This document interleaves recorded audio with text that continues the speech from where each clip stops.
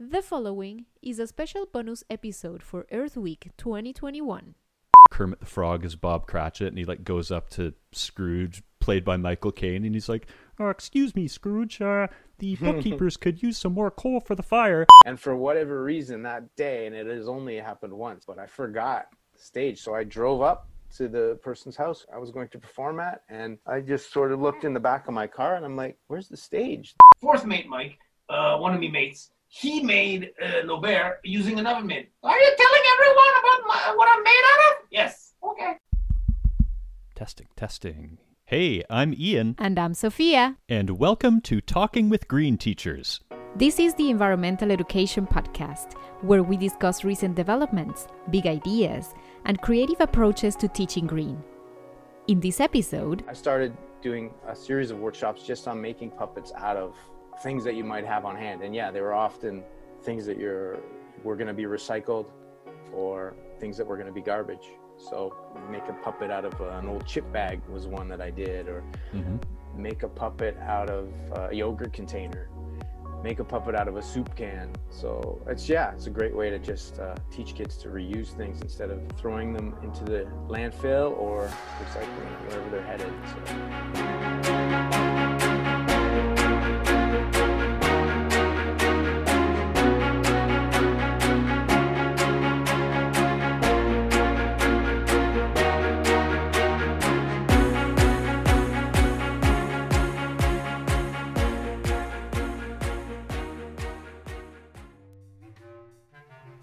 The Purple Pirate is ready to set sail on his latest adventure, a thrilling quest to find one of the most mysterious creatures of the sea, the big purple whale.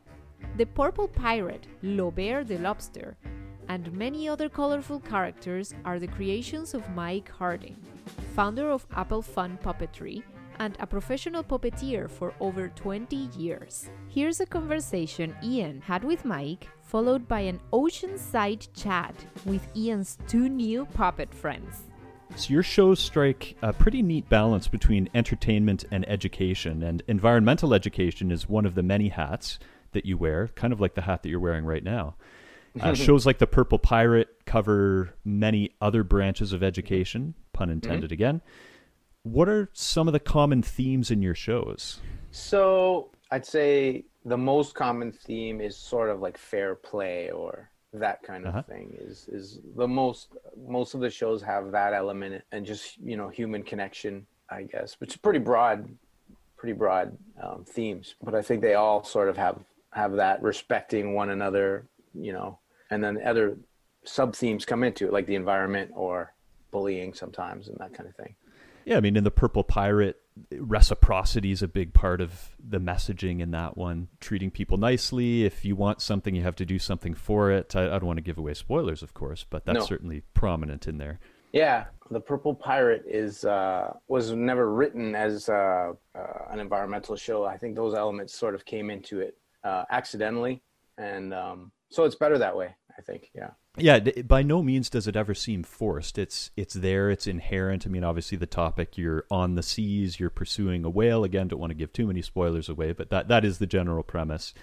And there is some interesting messaging about respecting nature, respecting each other, not judging people by their outward appearance and so on. And that mixes in lots of environmental and social aspects.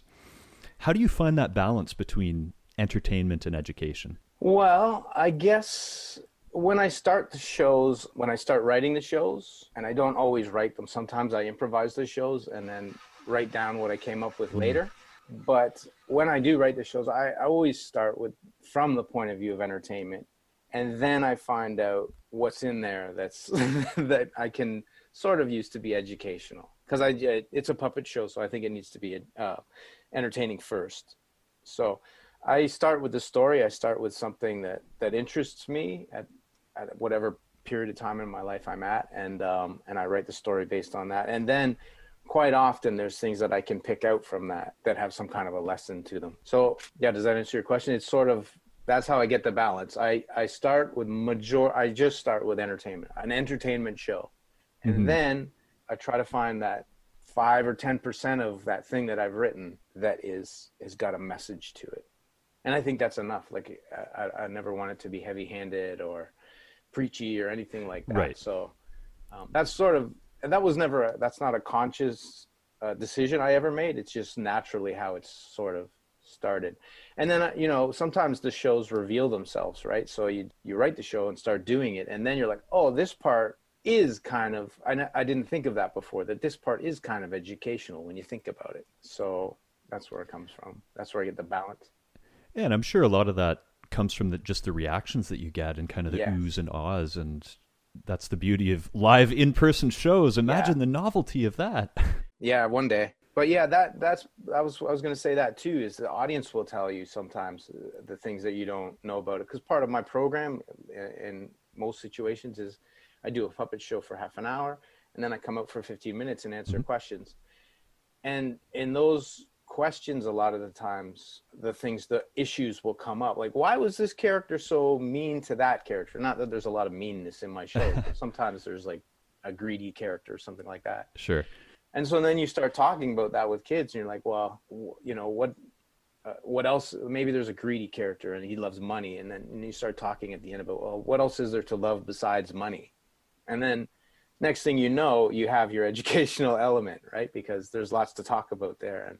And then you can take those things from the discussion and put them into the show a little bit more. So lots of the times the audience will let you know, or even you're lucky enough to have a teacher or someone an adult in the audience who makes connections for you, right?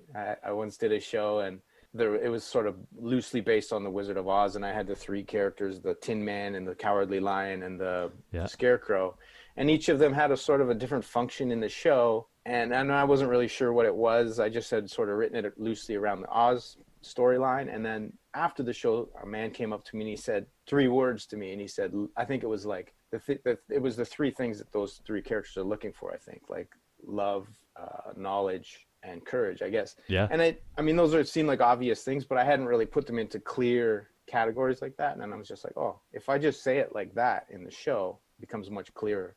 So that's part of it. That's part of it, is like having a dialogue with the audience after.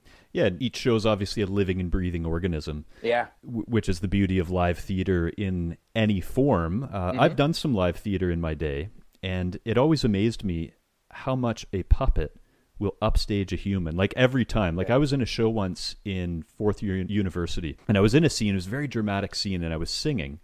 Yet there was a puppet show happening simultaneously, and I did not have a hope in heck of people paying attention to me because they were looking at the puppets. And I remember like one of the puppets' heads fell off during one of the shows, and that was all people could think about. It's even more gripping. It is. Yeah. Why is it that puppets just capture our imagination so much and consistently upstage humans? Yeah, that's the story of my life, right? Is like... I'll be like during that questions and answers period at the end. I once had a lady say, you know, when are you going to go back into the box to me? When am I going to go back into the puppet show? Which I took as a compliment. But yeah, I'm constantly upstaged by the puppets. And during the after show part of it, when I'm out there talking with the kids, I'm not a ventriloquist. My mouth is moving and the puppet is there, but they still engage with the puppet instead of engaging with me, right? They prefer that. And so I was thinking about it, and I think the reason is like, if anyone has a dog, it's the same thing. If you go out and walk your dog, the attention is all about the dog, right? If you go out walking with your dog and then go out walking without your dog, yeah, it's no different. one really pays much attention to just a human. Right. Right. I don't know what that says about us, but the dog is an attention getter, and I think it's because they're smaller and they're like a puppet. They're maybe slightly more vulnerable, and so people's hearts go out to them. And I think maybe that's part of it with puppets. But there's also that element of something that's alive but isn't quite alive. I think that's just compelling for people to see. And that's like, even with really good even not just computer animation, even any kind of animation that's well done becomes eye-catching because it approximates life but doesn't completely imitate life. So I think people find that interesting. Yeah, by being not 100% realistic, it leaves that little bit of intrigue and invites the imagination to sort of fill in the blanks, which just inherently is engaging. Yeah, that's right. Yeah. Yeah, it's like reading a good book and you're Mhm. invited to fill in the blanks. It's not all there, right? Your imagination probably fills in. You're not even, I guess, a well-written book.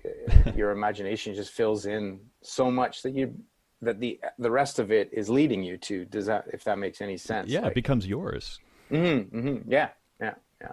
So yeah, that's part of it too. When I was learning to design puppets and make puppets, I think I heard somewhere not to make them too realistic. Like, don't, I leave off a lot of details when I make a puppet and design a puppet. I'd leave off a nose often, or I'll leave off eyebrows or ears or all these things. And part Right. of the reason is to simplify it. So you're only creating something that's partially, it's recognizable as a living thing, but it also at the same time is clear that it isn't a living thing. Talking with Green Teachers is produced by Green Teacher, a nonprofit that has been enhancing environmental education since 1986.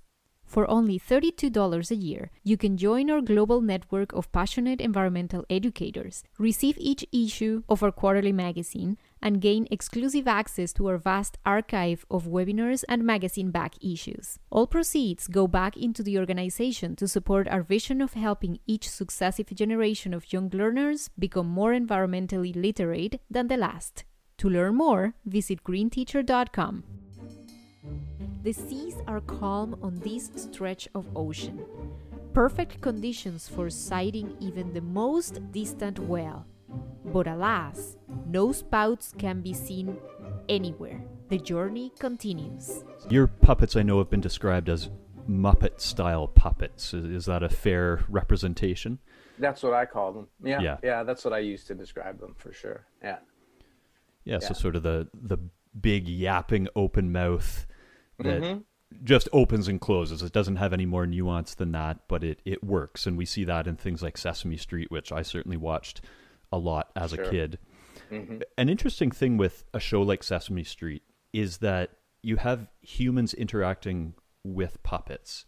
And the Muppets were very much the same. Like, one of my all-time favorite movies is A Muppet Christmas Carol. And, halfway through, every Christmas season when I'm watching it, and halfway through, I'm like watching the scene where Kermit the Frog is Bob Cratchit, and he like goes up to Scrooge, played by Michael Caine, and he's like, "Oh, excuse me, Scrooge, the bookkeepers could use some more coal for the fire." And then like Michael Caine, totally straight, without showing any indication that he's talking to a Muppet, is like, "How would the bookkeepers like to be? Unemployed." It's like, "Oh, sorry, sir, I'll go back to my place now." But you buy it, even though it's like a puppet of a frog that doesn't even really look like a frog when you think about it. Yeah. But it, Yeah, when you think but about it it, works. So like, do you do the human talking to puppet in live action at the same time kind of thing sometimes? Or what's your take on it? Sometimes. Yeah, well, I love it. I have a few questions about that actually. Like, not many. Why is the Muppet Christmas Carol your favorite?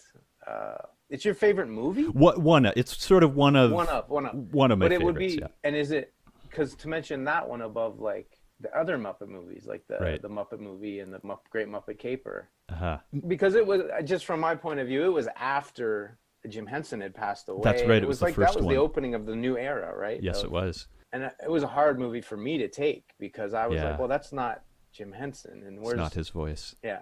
But anyways, I don't know. What is it about that movie that? Yeah, I think it's nostalgia. I mean, the age, I was, I don't know, 7 or 8 when it came out. Oh, and yeah. maybe it's like the homey Christmas nostalgia is probably a bigger factor in it than just the form of the movie. And I mean, Michael Caine's great. He Yeah. could play Scrooge in any incarnation of A Christmas Carol.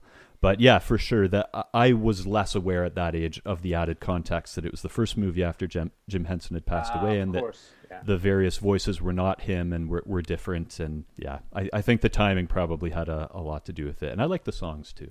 But, Yeah, I mean, it's a good movie, and when I watch it back now, I'm like, yeah, this is good.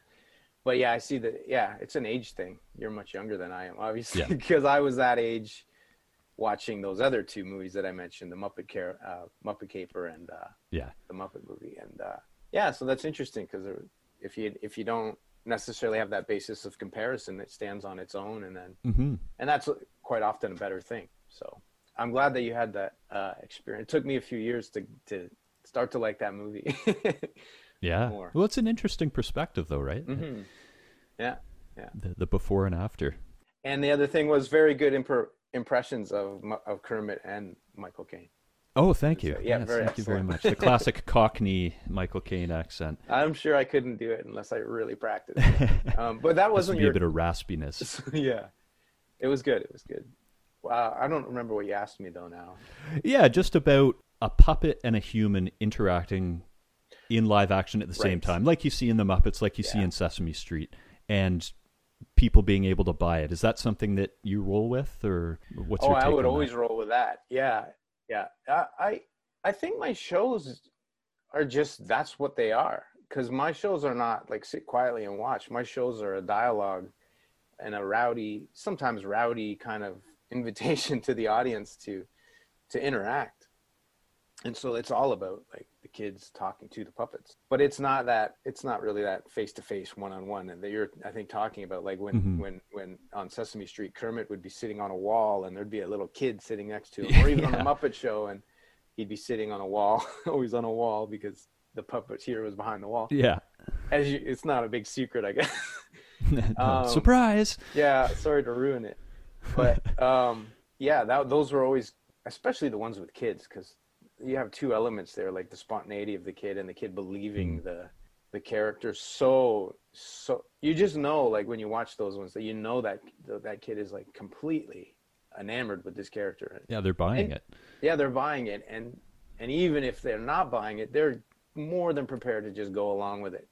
You know, whereas when you watch the adult do it, you're like, maybe they don't really believe it, or maybe they do, or you just don't trust it as much. But yeah, sometimes after my shows too, like in that question answer period too, there'll be more chance for a more direct dialogue with the kids, and that's always very valuable. Like sometimes they'll interact very directly and intimately with the puppet, and it's very interesting to see that. And you do that with you showing yourself voicing the puppet. You're not making any effort in that kind of case to hide the fact that you are controlling and voicing. In my opinion, in my experience, that doesn't matter. Like even recently I've started doing these puppet chat things, and it's different. Yeah, so it's more like I'll put the puppet right into the camera and the Zoom. Like it's almost like there's more opportunity for that for what I do on the internet now, to have those dialogues, like just have a conversation with somebody with a puppet. It seems like it's a good medium for that. So that's something new that I'm sort of exploring now to do. Yeah, it's part of this big pivot, and obviously there have been many limitations with having to do things virtually, but you just mentioned one of the new opportunities of going virtual. And have there been any other eye-opening opportunities that you've seen over this past year where it's like, well, I can't be in person, so now we're going to do something different? I mean, has anything changed for the better for you? Yeah, I have to say, like, at first when the pandemic first hit, I was like, I don't know how this is going to go. And I started thinking about getting a job somewhere, like another job. Sure. This is a job. And I have to remind myself sometimes that's a fact. It is. But now that I've sort of, I mean, I've done a lot of work to try to find new places to go, right? And so now I'm not limited by where I can drive to, because it's I used to only do puppet shows sort of around where in the Southern Ontario region where I live, because it's all within driving distance, so it's all cost effective sort of for me to get to these places. But now, if it's online, I can do a puppet show, anywhere in the world. I don't speak any other languages other than that. I could do anywhere in the English-speaking world, right? Have you done any international ones? Not yet. Well, yeah, I guess so. I did. It was a pre-recorded puppet show, though, but for a library down in South Carolina. Nice. So that was the first time I'd ever done, I think, anything in the United States. And that was great. That was exciting. And then for the first time a few weeks ago, I did one for the Halifax Public Library. And that was the first time I've ever done anything other than a birthday party for my sister who lives on Prince Edward Island. That's the first time I'd ever done anything on the east coast of Canada, right? So yeah, different time zone. Totally different time zone. Yeah. And so you have to keep that in mind, because you don't want to be either early or late or whatever it is for the show. And then now I'm doing a few things for like places in Northern Ontario, like Brighton, coming up, and Yeah. just outside of my. I don't think Brighton is actually Northern Ontario, but No, it's still south. outside of my driving distance. Yeah, so that's been an advantage. Like I feel like I'm not doing live shows much at all now, but I feel like my audience has maybe gotten bigger. And also the other thing I've learned is like how to even do it. Even like pretty soon after the pandemic hit, I just started going onto Facebook and doing live streams. Yeah. Just to keep in practice, because I knew that if I didn't have any live shows coming in, then I was gonna, I was fairly regularly performing at like birthday parties and libraries and things like that. And then all of a sudden they were all gone. So I'm like, well, that's what I'm used to. That's what I know. So it was almost like just an instinct to just keep, where am I going to perform now then? It's either I perform like for my dog or, out on the street, or I can go on the internet and do, see how that goes. So that was valuable because now I have an inkling of how to do it, how to go on Facebook and how to stream things. And at first I was just doing all my regular shows that I already had written.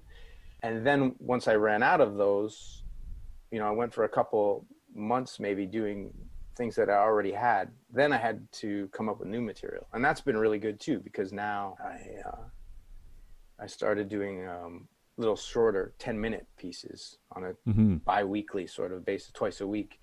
And those have been fun because, quite often I'll write them in the morning and then I'll do them in the afternoon. So it's really like immediate.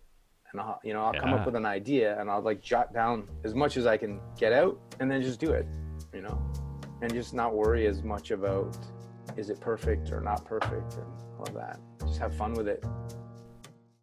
Hey, it's Ian. I'm just here to let you know about two of our newest books, Teaching Kids About Climate Change and Teaching Teens About Climate Change.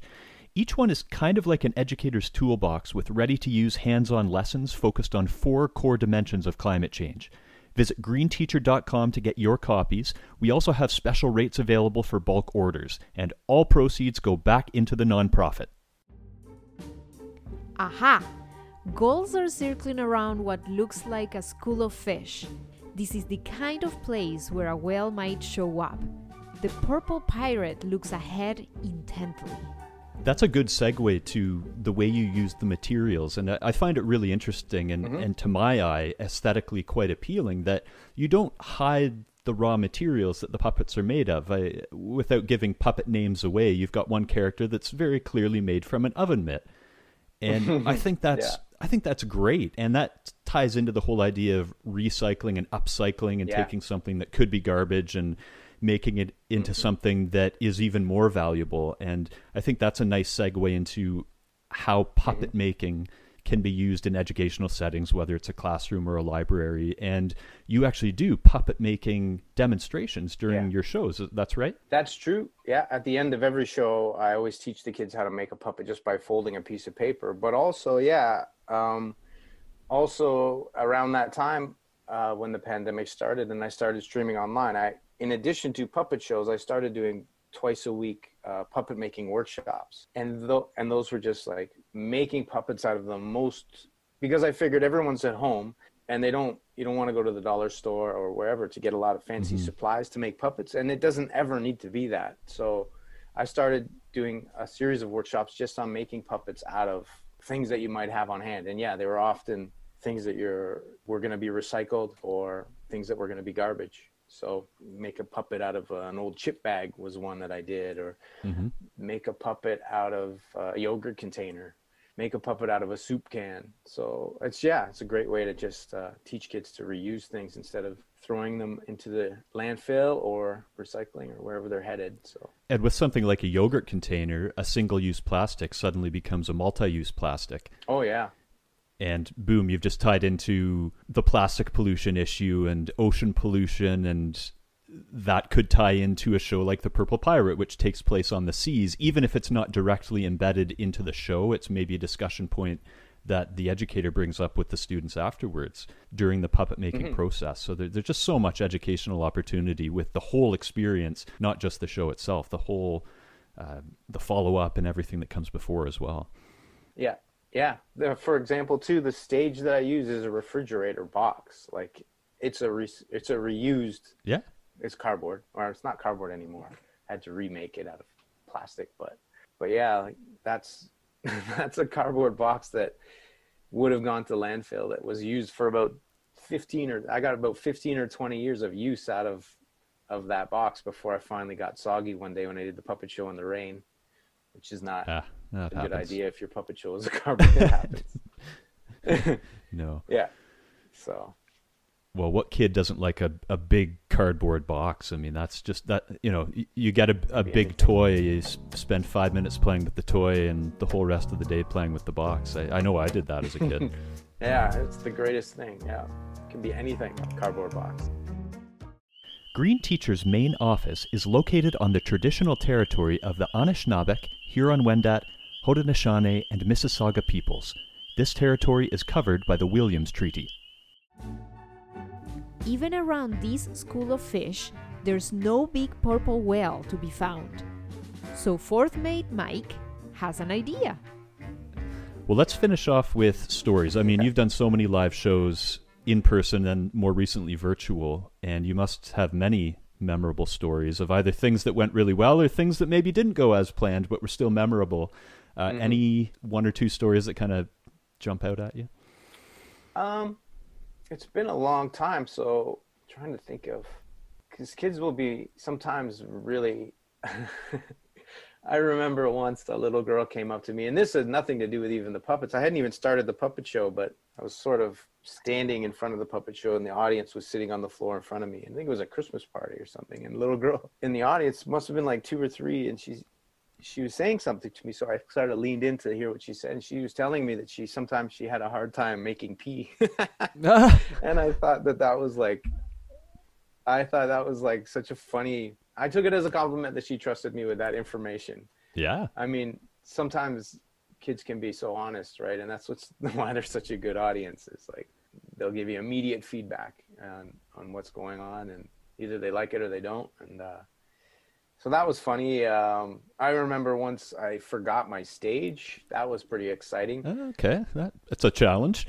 It was a challenge. I showed up to a birthday party, and basically when I go to do a puppet show, I have to bring 2 things, and one is the puppets that are all in one suitcase, so I don't forget any of that. But the other thing is a sort of a big portfolio bag that has the stage folded up inside of it. And for whatever reason that day, and it has only happened once, but I forgot stage, so I drove up to the person's house I was going to perform at, and I just sort of looked in the back of my car, and I'm like, where's the stage? The stage is not there. And so I kind of looked again, and it still wasn't there, and I realized I did not have the stage, and I did not have time to go back. You know, it was a good 35-minute drive from where I live. And so I had to I just was like, okay, it was time to go in. I just knocked on the door. I said, listen, I'm going to apologize right up front. I forgot to bring the stage. I said, I can probably make something. And they were told that people were so nice about it. They're like, oh yeah, don't worry. We'll figure it out. And I went in and I sort of rigged up. I asked them first, but I took the cushions off of their sofa and I kind of leaned them up, you know, into like a structure of some kind that I could sort of crouch down behind. And it was on the verge of tipping over like the whole time, right? But you know, the kids, my mom told me once, no one knows how it's supposed to go except you. So maybe the kids thought that's how it's supposed to go. Maybe, you know, maybe even the parents thought that. And it went fine. It went totally great, like despite the fact that I didn't have my puppet stage. Thankfully, I did have the puppets, so that might have been a worse situation if I forgot. There's only so much you can get out of just opening your fingers and thumb up and down so many times. Yeah, but even then, I suspect like many kids would have puppets in their house. They'd more than be happy to let you use. Well, even then, I bet you could. Then you always have your socks. You can just use your socks for a puppet show. It's not ideal, but that might work. But thankfully, I had the puppets. If I forgot both the puppets and the stage, then I probably should retire the day I do that, I guess. Yeah, hopefully that day never comes. It's so interesting that on one hand, as you say, the kids are the most honest audience with this immediate feedback, but then at the same time can be so forgiving and are willing to buy anything. Like I know in clowning, the art of clowning, it's like a cardinal rule that you can't show the transition. Like putting the nose on, taking the nose off, you're not allowed to show the audience. That's like a sacred rule. But with puppets, put the puppet Yeah. on your hands, take the puppet off. Doesn't matter. Yeah, I don't think so. And magicians have that sort of similar thing too, don't they? Where they don't reveal the tricks, but that's, I guess, that's similar. It's a similar sort of thing. Yeah. But yeah, with puppets, I often I try not to too much handle the puppets, put them on and off, right? But often I'll be I'm going to bring out one puppet and I'll be reaching. And as I'm reaching, I'm taking one off, putting it in and sort of, so they can see, that I'm switching. Yeah. And they know. And yeah, and as soon as it's on the hand and starts talking, those few seconds seem to be forgotten. And yeah, they're very forgiving that way. And not just kids, I think adults too. And but then other times, if kids are interested too in how I made the puppets or what's going on mechanically with the puppets, I'll take the puppet off and show them. Sometimes they're interested to know what it looks like, where your hand goes inside the puppet. So, Yeah. And I have no problem just taking the puppet off and holding it up and showing it to them, right?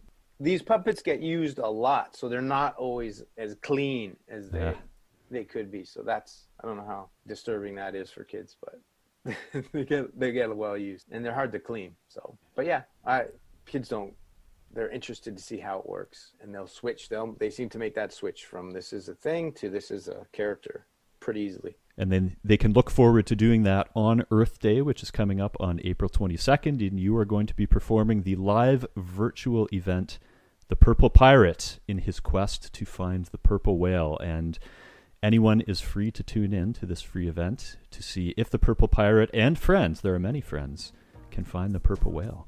Mm-hmm. Thanks for joining us, Mike. This has been really fun. No problem, Ian. Thanks so much for having me. I look forward to meeting everyone on Earth Day. Hi there.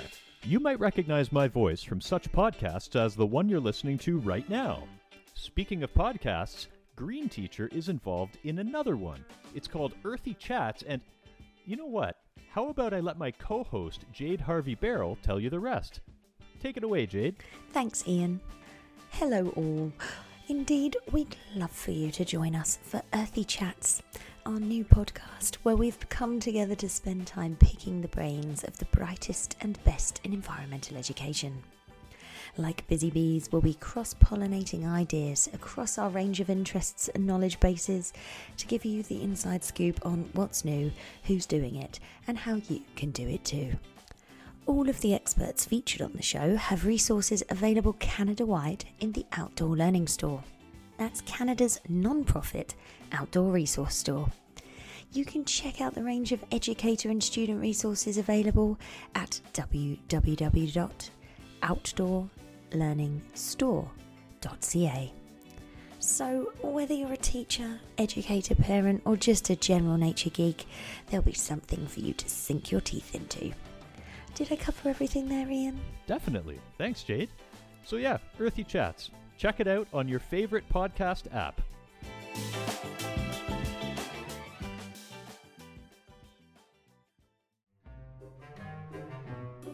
Fourth mate Mike suggests that the Purple Pirate and Lobert will have a better chance of finding the big purple whale if they have an audience. But where can they find one? They'll have to talk to Ian about that. What? Ian, are you here? Where is that guy? Hello? Hey! Oh, yes! Hello. How's it Ian. going? Oh, yeah, pretty good. How are you? It's good to see you. It's good to see you too. Now, I have never met a lobster in real life. I've seen some lobsters, but I've never actually talked to one. It's very nice to meet you. Lobert, is it? Yes, it's Lobert. I'm a lobster. You can call me Lob for short. Lob. It's very nice to meet you, Lob. So, what are you up to today? Well, I was swimming. I was eating some seaweed. Have you seen any whales today, Lobert? Well, I don't want to say too much. I saw earlier a beluga. Yes. Really? I don't want to say, Ian, I don't want to say too much about the purple whale, right? Who's in the show. But anyways, I didn't see him today. But I did see a beluga. So that's unusual because where I live, there's not that many belugas. Yeah, they're always usually up north. Beluga is one of my favorite whales. That's my second favorite. That's my second favorite whale. Do you want to know my first favorite whale? Of course. What's your first favorite whale, Lobert? Thank you for asking, Ian. My first favorite whale is... Okay, I'm going to tell you using hints. You have to guess, Ian. Okay, My I like... first Oh, favorite- hints. Yes. hints. It's my first favorite whale is two colors. They're Okay. not really colors. They're shades. There's white and black mixed together, all on one whale. Ian, what do you think? So he has some parts that are black and some parts that are white? Yes, that's right. Kind of like a panda bear, right? Yeah, sure. It's like a panda bear. That's right. I think it's an orca. Yeah, you got it. That's right, Ian. My favorite whale is an orca, right? Or a killer whale. They call him a killer whale sometimes. That's my favorite. My second favorite, as you know, is the beluga. One of my favorite songs is Baby Beluga by Raffi, one of my favorite kids performers. Sure, that's right, Rafi. He's a legend. He's Canadian. Yes, And he's from the West Coast, I believe, he is. where they have many orcas. They do have orcas around Vancouver Island. Now, you mentioned about the purple whale, but you were kind of mysterious about it. What's the big secret about the big purple whale? Well, it's just that he's a big part of the puppet show, Ian, and we don't want to give away all of the good parts in the puppet show, right? So if Okay. we talk too much here about the purple whale, and we're like, oh, I saw a purple whale, he's nice, tell you his name and all of these things, then when it comes to the puppet show, then we will not have as much surprise. Okay. That's Is why- there anyone else from the show that I can meet? Oh, sure. You want to talk with the, you want to talk to my boss? Of course. He's the Yeah. purple pirate. He's the purple pirate. Would you like me to go and get him? That'd be great. Yeah. Okay. Wait here. I will go and see if I can find him. Nice to meet you, Ian. Nice to meet you, Lobert. I will wait here to meet your Okay. boss. Okay, you wait here. I will go and get him. Bye, everyone. Bye. Okay. Okay. Bye. Thanks, Lobert. Captain Purple. Ahoy, Lobert. Ahoy. Oh. Ian is there. He wants to talk with you. Oh, good, Ian. Where is he? Oh, ahoy, Ian. Hi, are you the purple pirate? That's right. I be the purple pirate. Ahoy, ahoy. I understand that you are on a quest, a special quest to find somebody. Oh, yes, I think so, Ian. I don't really find out about that until the puppet show starts. But yes, I have Okay. seen the puppet show before and know that there is somewhat of a quest that I am involved in within the puppet show, which, by the way, is named after me, the Purple Pirate. That's the name of the show, right? That be the name of the show. And I, being the Purple Pirate, am the host and main character of, for the most part, of the show. Are you going to have any of your friends during the show? Mates. Your Ian, mates? You mean mates? Of course. How many mates do you have? Oh, my mates. Ian, my mates. I have, let me think now. Hang on now.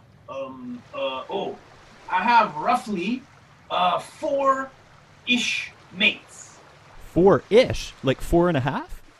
Well, yeah, roughly. Sometimes there's more mates. Sometimes there's less mates. Okay. Right. It's like an average. Alright, it's an average. Okay. Can you tell me the name of one of your mates, just so that we kind of have a hint for Earth Day? Aye. One of me mates, her name be Kira. She's my first mate. She's my Okay. best mate. Her name, she's in the puppet show. Kira. Me first mate, her name be Kira. First mate Kira. So we're going to see her on Earth Day. Aye, on Earth Day, ye shall meet first mate Kira, me first mate, on Earth Day. And we're going to meet Lobert the lobster again too, right? Lob? I believe so. Lobert, will you be here on Earth Day? Yeah, sure. I already said that to them. Okay. Okay. I just wanted to confirm. Now, Lobert is interesting. Lobster. Lobert is an oven mitt lobster. Oh, he's an oven mitt lobster. Yeah, I've never seen that kind before. It's rare. Mike, fourth mate Mike, one of me mates, he made Lobert using an oven mitt. Are you telling everyone about what I'm made out of? Yes. Okay. Ian. No secrets. I know secrets. Well, Purple Pirate. Or is it Mr. Purple Pirate? It's Purple Pirate or Captain Purple. Me mates. Captain Purple. Well, Captain Purple, it's really nice to meet you, even just for a short time today. And we're going to meet you and Lobert on Earth Day. Ian, maybe ye can be me fifth mate, and then the average of mates will go up by something percent. I like that idea. I will get my best fifth mate suit on and be ready. And prepare your resume. I'll do that too. I'll do that tonight, and I will roll it up as a scroll and give it to you properly, like a good sea captain. Aye. The adventure is far from complete, but the magic ingredient is in place: an audience. Now, the real fun is set to begin.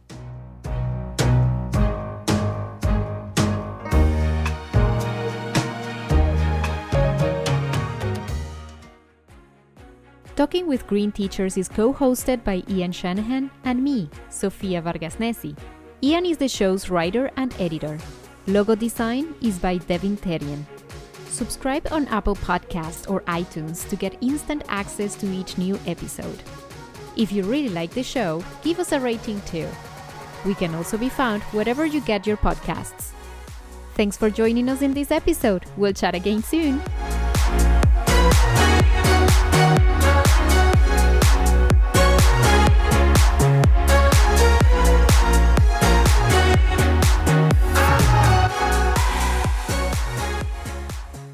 Does your voice ever get hoarse doing all the different character voices? It does, but if I do a lot in a day, like if I do more than like 3 or 4 shows in a day, it'll start to get hoarse. But if you have a day rest, you're fine by the next day. Yeah. Doing live shows, I would often be in the car before the show, like just running through the vowels, like the character voice. Yeah, just to make sure all the voices were organized in my head and that I had them all, or even sometimes just to find something new in the voice. Yeah. Just to make it kind of fresh. Yeah, I noticed Lobert is a good high-pitched voice. It contrasts nicely with the Purple Pirate. Yeah, that's what I try to like just stagger them, right? So that you have a